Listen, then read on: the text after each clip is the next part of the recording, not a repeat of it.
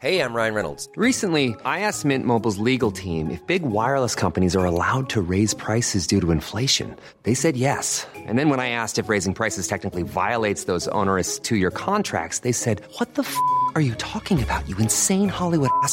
So to recap, we're cutting the price of Mint Unlimited from $30 a month to just $15 a month. Give it a try at mintmobile.com/switch. $45 up front for 3 months plus taxes and fees. Promo rate for new customers for limited time. Unlimited more than 40 gigabytes per month. Slows full terms at mintmobile.com. Hey everybody, this is Mike. What you're about to hear is part 2 of my interview with Gary Luck as we discuss Dreamland from the Endless Wire album. The last episode was the first half of that interview. This is the second half. Hope you enjoy it. The first guest of the evening is truly a poet. He's an artist. He is a friend and an inspiration to anyone who I think who has ever played the guitar or tried to write poetry. Would you please welcome Gordon Lightfoot?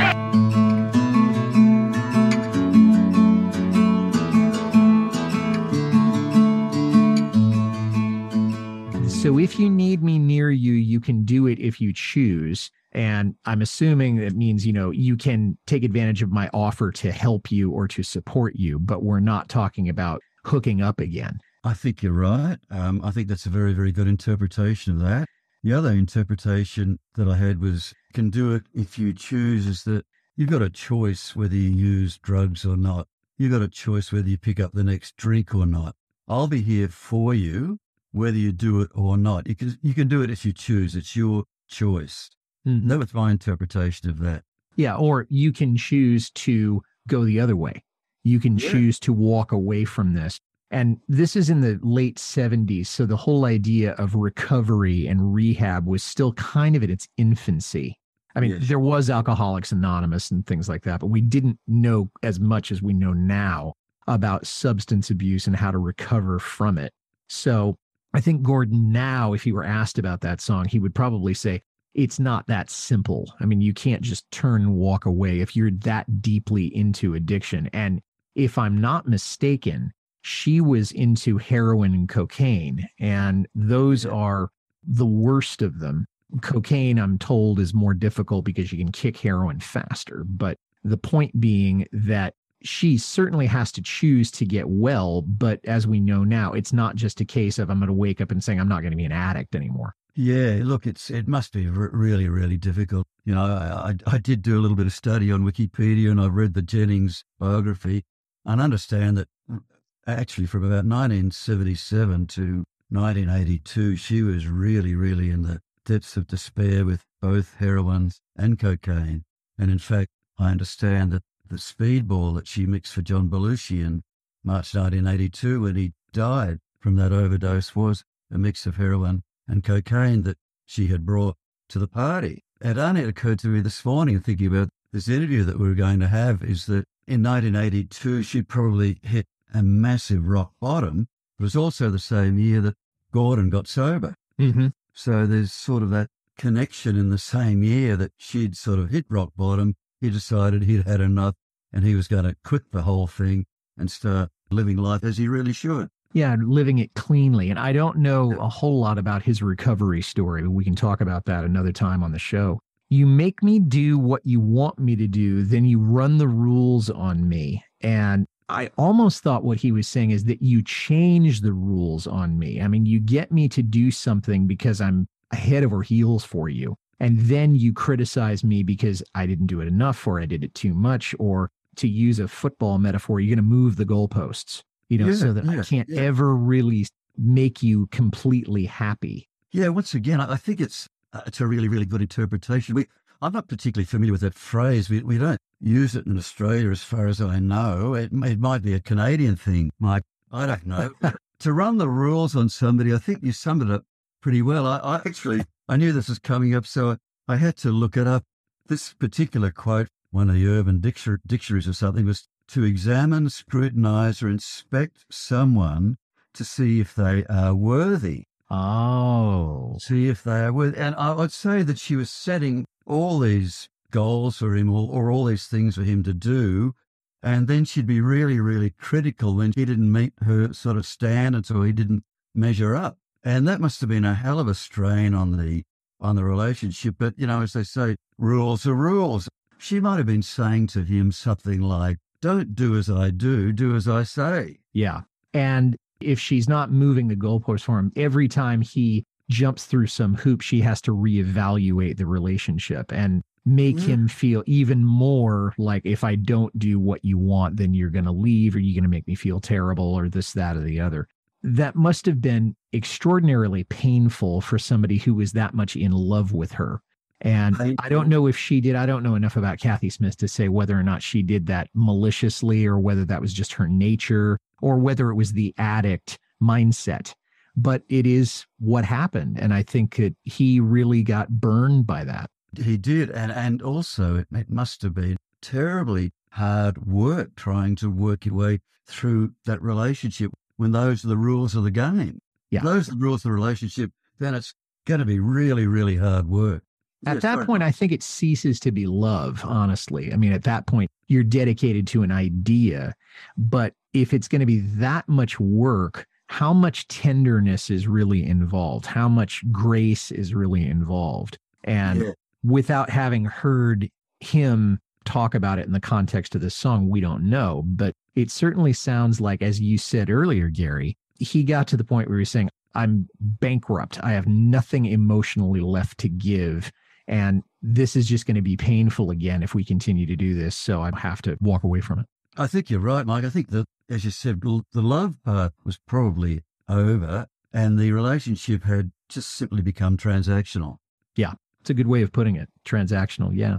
You seem to be the wiser now. Could it be you've been deceived? Maybe she thinks that she's learned a lesson, or she's better off now, or now I can face the world, or now I've overcome this, or now I'm a better person. And maybe he's looking at her and saying, no, you've still got the addictive mindset. You're still up to your old tricks. Yeah. Leopards don't change their spots, whatever cliche you want to use. Yeah, it's a really interesting phrase, that one. Could it be deceived? You seem to be wiser now. One other take that I had on it was that you seem to be wiser now. I'm not sure whether you really are or not.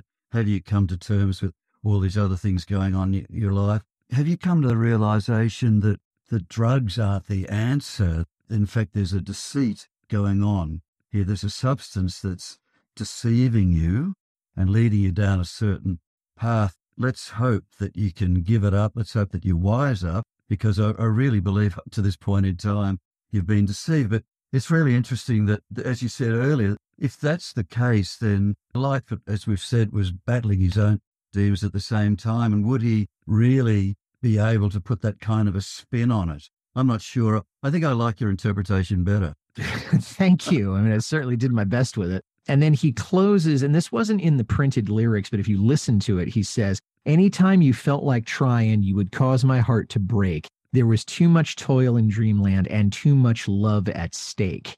And that's where maybe he's clearing up just a little bit of the mystery here. There was too much to lose, and we would have completely destroyed each other if we had stayed together, or at least he's feeling like he would have been destroyed. It's not as enigmatic anymore, and he does that at the very end. And for all I know, he might have just thought of that in the studio and said, let's keep it. Let's keep it. It works. It rhymes. It's a great way to end the song. Or he may have, as you say, come to the realization that he's trying to sum it up in this phrase that if they stuck together, they simply would have just destroyed one another. Where he uses that other phrase, following on from, could you have been deceived? Any time you felt like trying, you would cause my heart to break. I thought that maybe he was saying to her, look, are you trying to give up, or are you trying to shoot up? Any time you felt like trying, either to shoot up or to give up, it's going to be a disaster either way, because I know you're not going to succeed.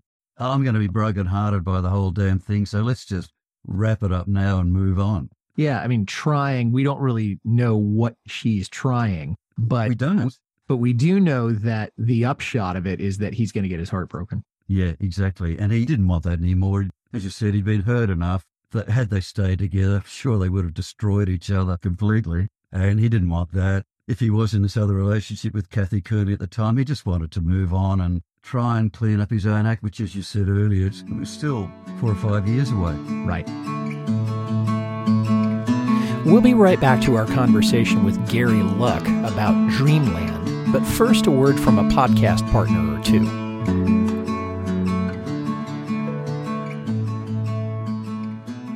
Hello, my name is Sandro. And my name's Zach. We are historians. Well, movie historians. We're not qualified for anything else. Join us on our podcast, Oldie But a Goodie, where for all of 2022, we're reviewing movies from the year 2001. That's right. Every episode, we look at all the movies that came out that week back in 2001. Then we pick one film and we do a full synopsis review. It's oldie but a goodie. Sometimes, most of the time, we find bad movies. It's usually a fun time, but also usually one of us ends up pulling our hair out by the end of the episode. And we have a lot of hair between us. What a selling point for the trailer.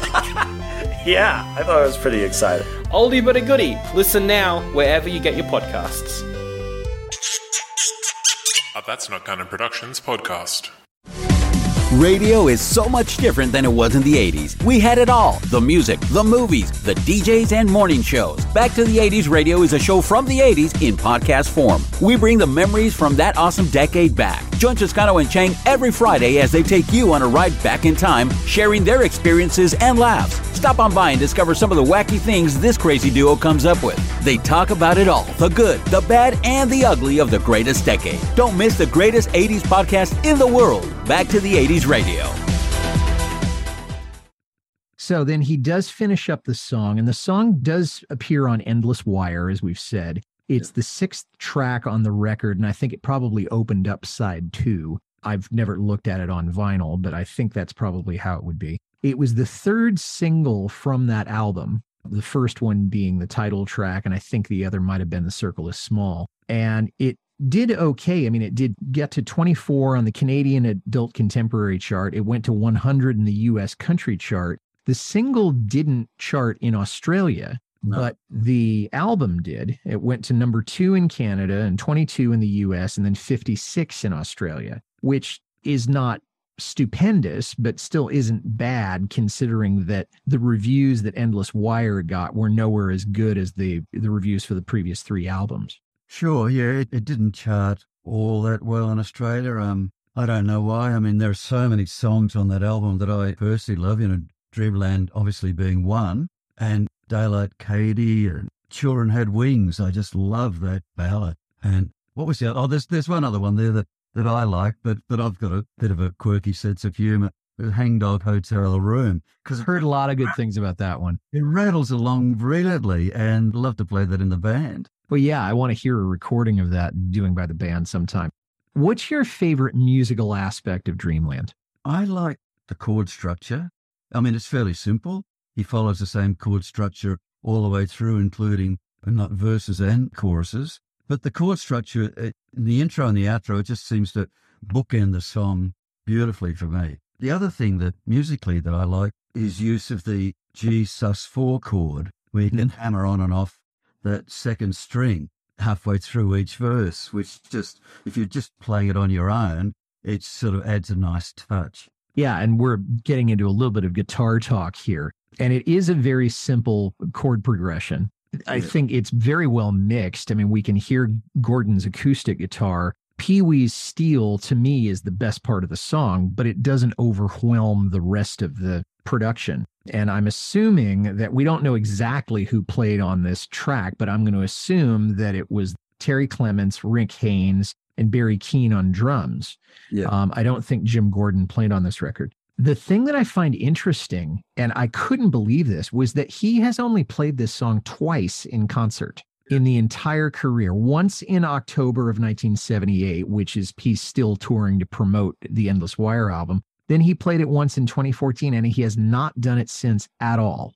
No, I find that really, really amazing because for him, I would imagine it's, I like the song. I think it's a great song, but I think for him and his band, I'd imagine it's a fairly easy song for them to play. Let's just rock into Dreamland. We'll go through that fairly up-tempo. They breeze through it fairly quickly. And I would have thought it would have made his playlist many, many times over. But to hear that he'd only actually done it twice in concert just absolutely staggers me. Yeah, or at least there may have been other times, but according to setlist.fm, which is a reasonably accurate count, he hasn't done it more than that. I would love to hear him do that in concert, but I don't know if I'd want him to open a concert with it.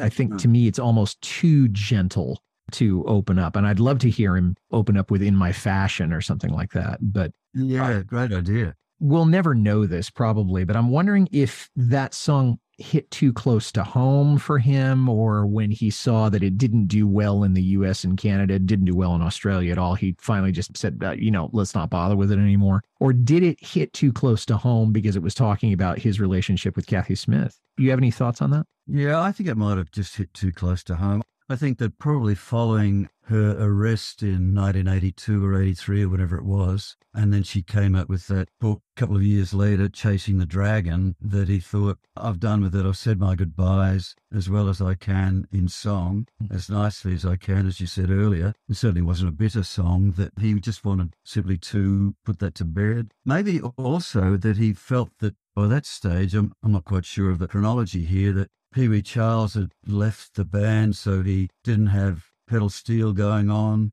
And maybe he thought, I really need pedal steel in this song if I'm going to do it, because, as we know, Gordon is such a stickler for detail. Yeah. That maybe he felt, I suppose Mike Heffernan might have joined by then. I guess he could have done something on keyboards, I guess. But I think he was probably either come to the conclusion that he'd said goodbye to Kathy as well as he could. He didn't want to continue on saying goodbye to her any longer through that song, and or he was missing Pee Wee on pedal steel. Yeah, I hadn't thought about that, but yeah, Pee Wee left, and Gordon said when Pee Wee left, he said, I won't replace you. And there hasn't been a pedal steel player in Lightfoot's entourage, I think, since then. Maybe in the studio, but certainly not in performing. There are no official covers of this song either. And when I say official, I mean on a record or a CD or, that contracted artist has done. Obviously, people do. And I'm sure your band has done it. Is there someone from modern music that you would like to hear do it, Gary? Yes. Well, firstly, my band hasn't done it. I'm still trying to negotiate with the guys. We're a very, very democratic band. We all have to agree on a song. And if one person has got some particular problems for whatever reason, then we don't do it. As far as other artists are concerned, if I could choose an Australian artist, which is, I think, also a trio, I'd go with the Waifs. I don't know whether you've heard of the Waifs or not. I know they've toured the US many, many times. They've actually toured with Bob Dylan. I would love to hear them do it. I think they do a great job. All right. Well, you're closer to them than I am, so maybe you can pass the word along. So geographically only. We'll be right back to our conversation with Gary Luck about Dreamland. But first, a word from a podcast partner or two. Have you ever taken a great high school history class? If you have, then you'd probably agree that the one thing that made it so enjoyable was your teacher. And understandably so. At their best, history teachers are vibrant storytellers, leading you on a gripping, fun, fantastic learning journey. But sadly, we know it can be pretty difficult to continue that journey after graduation, with no one there to be your entertaining tour guide through the world of dense, obscure historical research. Fortunately, 20-Minute History is here to help with that. It's the new podcast that aims to be your very own high school history teacher for everything you didn't learn in high school. Come join us as we explore commonly unknown histories in our informative, engaging, and amusing 20-minute episodes. It's 20-Minute History, out now on all your podcasting platforms. As kids, we were a blank sheet of paper with no life experience, and now we are paper balls full of perfect imperfections. Join me on the Grown Up Podcast as I explore these imperfections with you and occasional guests to give a different perspective on life that will make you think just a little deeper. Along the way, we celebrate independence by catching the waves of independent musicians with the Now segment, better known as Naturally on a Wave. If you're ready to smooth your imperfections so you can show up for yourself, then search Grown Up, look for the perfectly imperfect paper ball, and press play. Tune into the Grown Up Podcast on Apple Podcasts, Spotify, Pandora, iHeartRadio, and more. Oh yeah, remember to subscribe so you'll never miss an episode. Well, let's talk about you a little bit. I mean, you do have a band, and you do a good amount of Lightfoot, if not exclusively Lightfoot. But tell us how that got started, and tell us what you're doing now, what you've been doing, what your plans are going to be for the band. Oh, well, thank you for offering. I don't really like talking about myself all that much, Mike, but seeing you open the door, getting back to that story I told earlier, when I realised that Gord was never going to tour Australia again, Penny finally dropped a thought, well, maybe I could put together some kind of tribute show. I don't really like calling it a tribute show, but do something in honour of Gordon Lightfoot and his life, his music. And it's taken a long, long time for it to come together. Then one day we were playing out at a place called Braidwood, which isn't far from Canberra, about an hour away. And who should be sitting in the concert but Keith Podka, who is a famous member of the Seekers, famous Australian group, had a lot of big hits. Yeah, I'll Never Find Another You, and Georgia Girl. Yeah, and matter of fact, their lead singer just passed away a couple of months ago, if I'm not mistaken. Yeah, Judith Durham. Thank you. Yeah. She just a few weeks ago. In fact, it's been a very, very sad time for Keith and the other boys in the band, Bruce Woodley and Athol Guy. And Keith is still dealing with it. And he's still going through the grieving process. He's healing and dealing. And Fred and I, the other member of our band, Fred's our bass player, he's also fabulous on 12-string guitar, have said, look, Keith, just take as much time as you need. Because the Seekers would have actually been coming up to celebrate their 60th anniversary of being together in December. And Keith has often referred to Judith Durham. They were very, very, very close as his little sister. So he's been devastated by her passing, and it's obviously just needed time out, to deal with that. But anyway, that day, going back a few years earlier, he was sitting in the audience at Braidwood, and at half-time, he said something like, oh, look, Gary, I kind of like what you guys are doing on stage. Maybe I can help out. Oh, really? He said, just hang on a minute. I'll race across the road. I'll grab my 12-string guitar and let's start the second set with Sundown. Oh, my gosh. I said, Keith, we've never played it together before. And do you know the song? And he said, well, I know the first verse. Well, that's a good start. It's a good start. So he said, look, so at intermission, he goes across the road. He grabs his famous 12-string guitar, which he was famous for on I'll Never Find Another You and the Carnival. Yeah. All those other hits. I said, so how are we going to start this, Keith? He said, well, look, like I said, I'm just going to do the first verse. He said, then you take over. I'll go into harmony mode with Fred. I said, yeah, but how are we going to start the song? He said, don't worry about it, Gary. Just follow me. And with that, he launches into this magnificent opening riff for Sundown, which I'd never heard before. That's pretty impressive. He's actually making me sound good and look good. So off we went. And then we had a lot of fun doing that. The show finished, and about 6 months later, I got a phone call from him saying, look, Gary, that was a lot of fun. Maybe we should get together and discuss this more seriously. So to try and cut a long story short, Mike, for about the last 6 years, certainly 4, because we lost 2 years because of COVID like everybody else has. Sure. We've been working up this act, which is, we call ourselves the Light Feet Band. We couldn't call ourselves Light Feet because apparently some podiatrist in Melbourne owns that word. Oh, okay. So we couldn't use simply Light Feet. But we've tried to do a show which is in honour of Gordon, his life, his music, all the songs that he sang, because you can only do about 23 in a 2-hour show, and we've tried to reimagine them and do them our way. So we're not impersonating or trying to imitate. We don't dress or sound terribly like Lightfoot. We do our best. And Keith is such an amazing arranger of music, so he did all the arrangements for the Seekers, both vocal and instrumental. So he does them for us as well. And so we've reimagined Lightfoot's music in our own Aussie way, and we've been getting a lot of great feedback as we go around. Well, that's awesome. And when we finish producing this, I'll ask for you to send me a link to either one of the songs or the band's website so I can put it in the show notes. Now, you're also a composer and a playwright.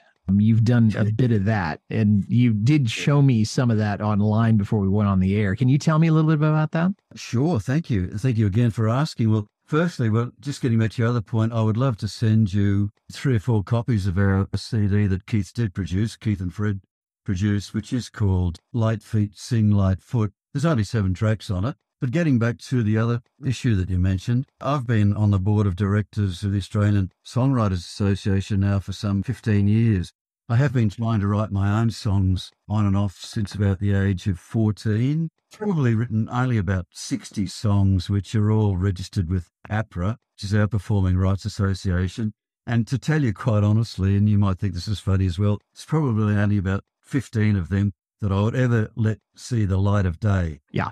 I'm a songwriter myself, and I can tell you there's a lot of junk that I've written and a lot of stuff that I'm proud of too. But yeah, I know what you're talking about. Exactly right. Same here. And I'm getting around to the stage where I've said to both Fred and Keith, can you please help me out here?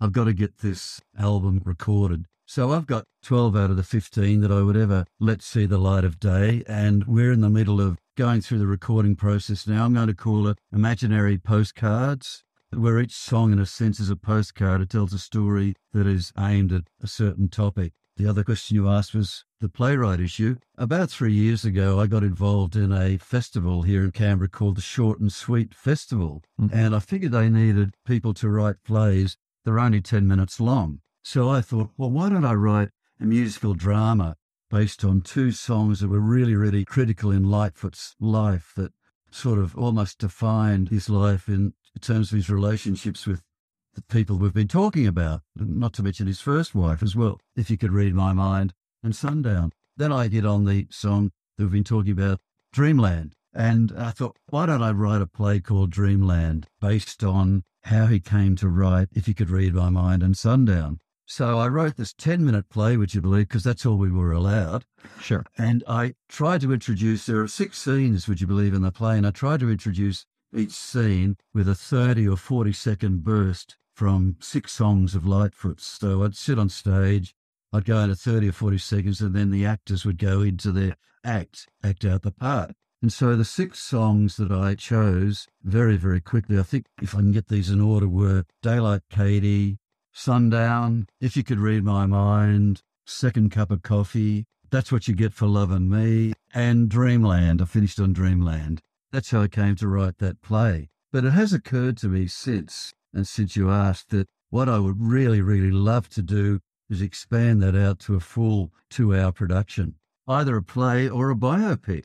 Well, there you go. I mean, it sounds like that's your next big project. And if you need somebody to adapt that, you know where to find me in Mountain View, California. You're going to become my best buddy. I can tell that, Mike. I think the feeling is very mutual, Gary. So thanks. So where could people find the band or find your work online? Well, yes, we are on an indefinite break, probably till sometime next year while Keith deals with, the passing of Judith, and the Seekers do their thing in December as well. But at the moment, we have a web page called www.lightfeetband.com.au. And if anybody who's listening wants to write and know more about that, or would like a copy of the CD, then the best person to write to is our manager, Elizabeth Hawkes. It's simply called lightfeet38@gmail.com.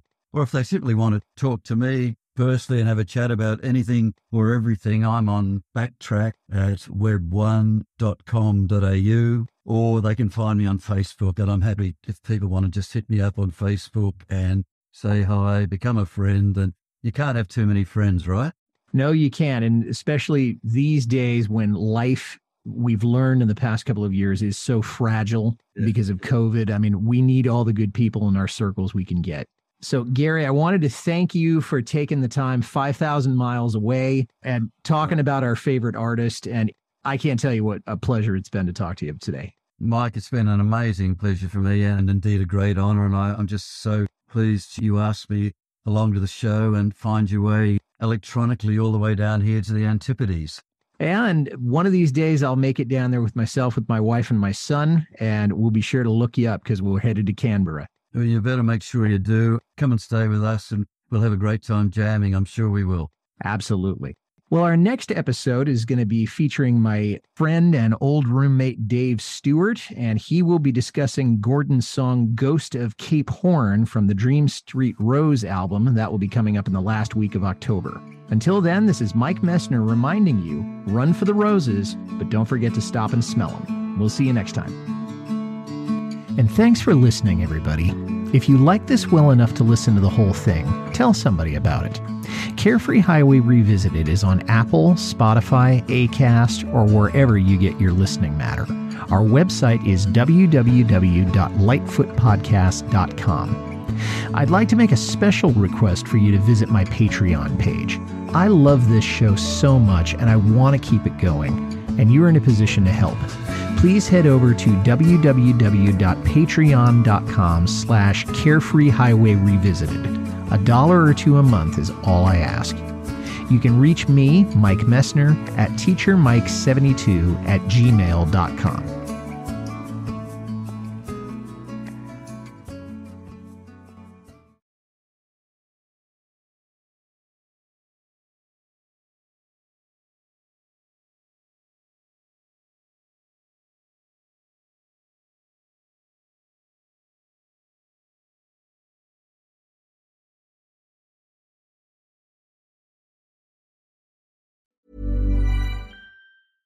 Spring, is that you? Warmer temps mean new Allbirds styles. Meet the Superlight Collection, the lightest ever shoes from Allbirds, now in fresh colors. These must-have travel shoes have a lighter-than-air feel and barely their fit that made them the most packable shoes ever. That means more comfort and less baggage. Try the Superlight Tree Runner with a cushy foam midsole and breathable eucalyptus fiber upper. Plus, they're comfy right out of the box. So, what can you do in a Superlight shoe? What can't you do is the better question. And because they're super packable, the real question is, where are you taking them? Experience how Allbirds redefines comfort. Visit allbirds.com and use code SUPER24 for a free pair of socks with a purchase of $48 or more. That's ALLBIRDS.com, code SUPER24.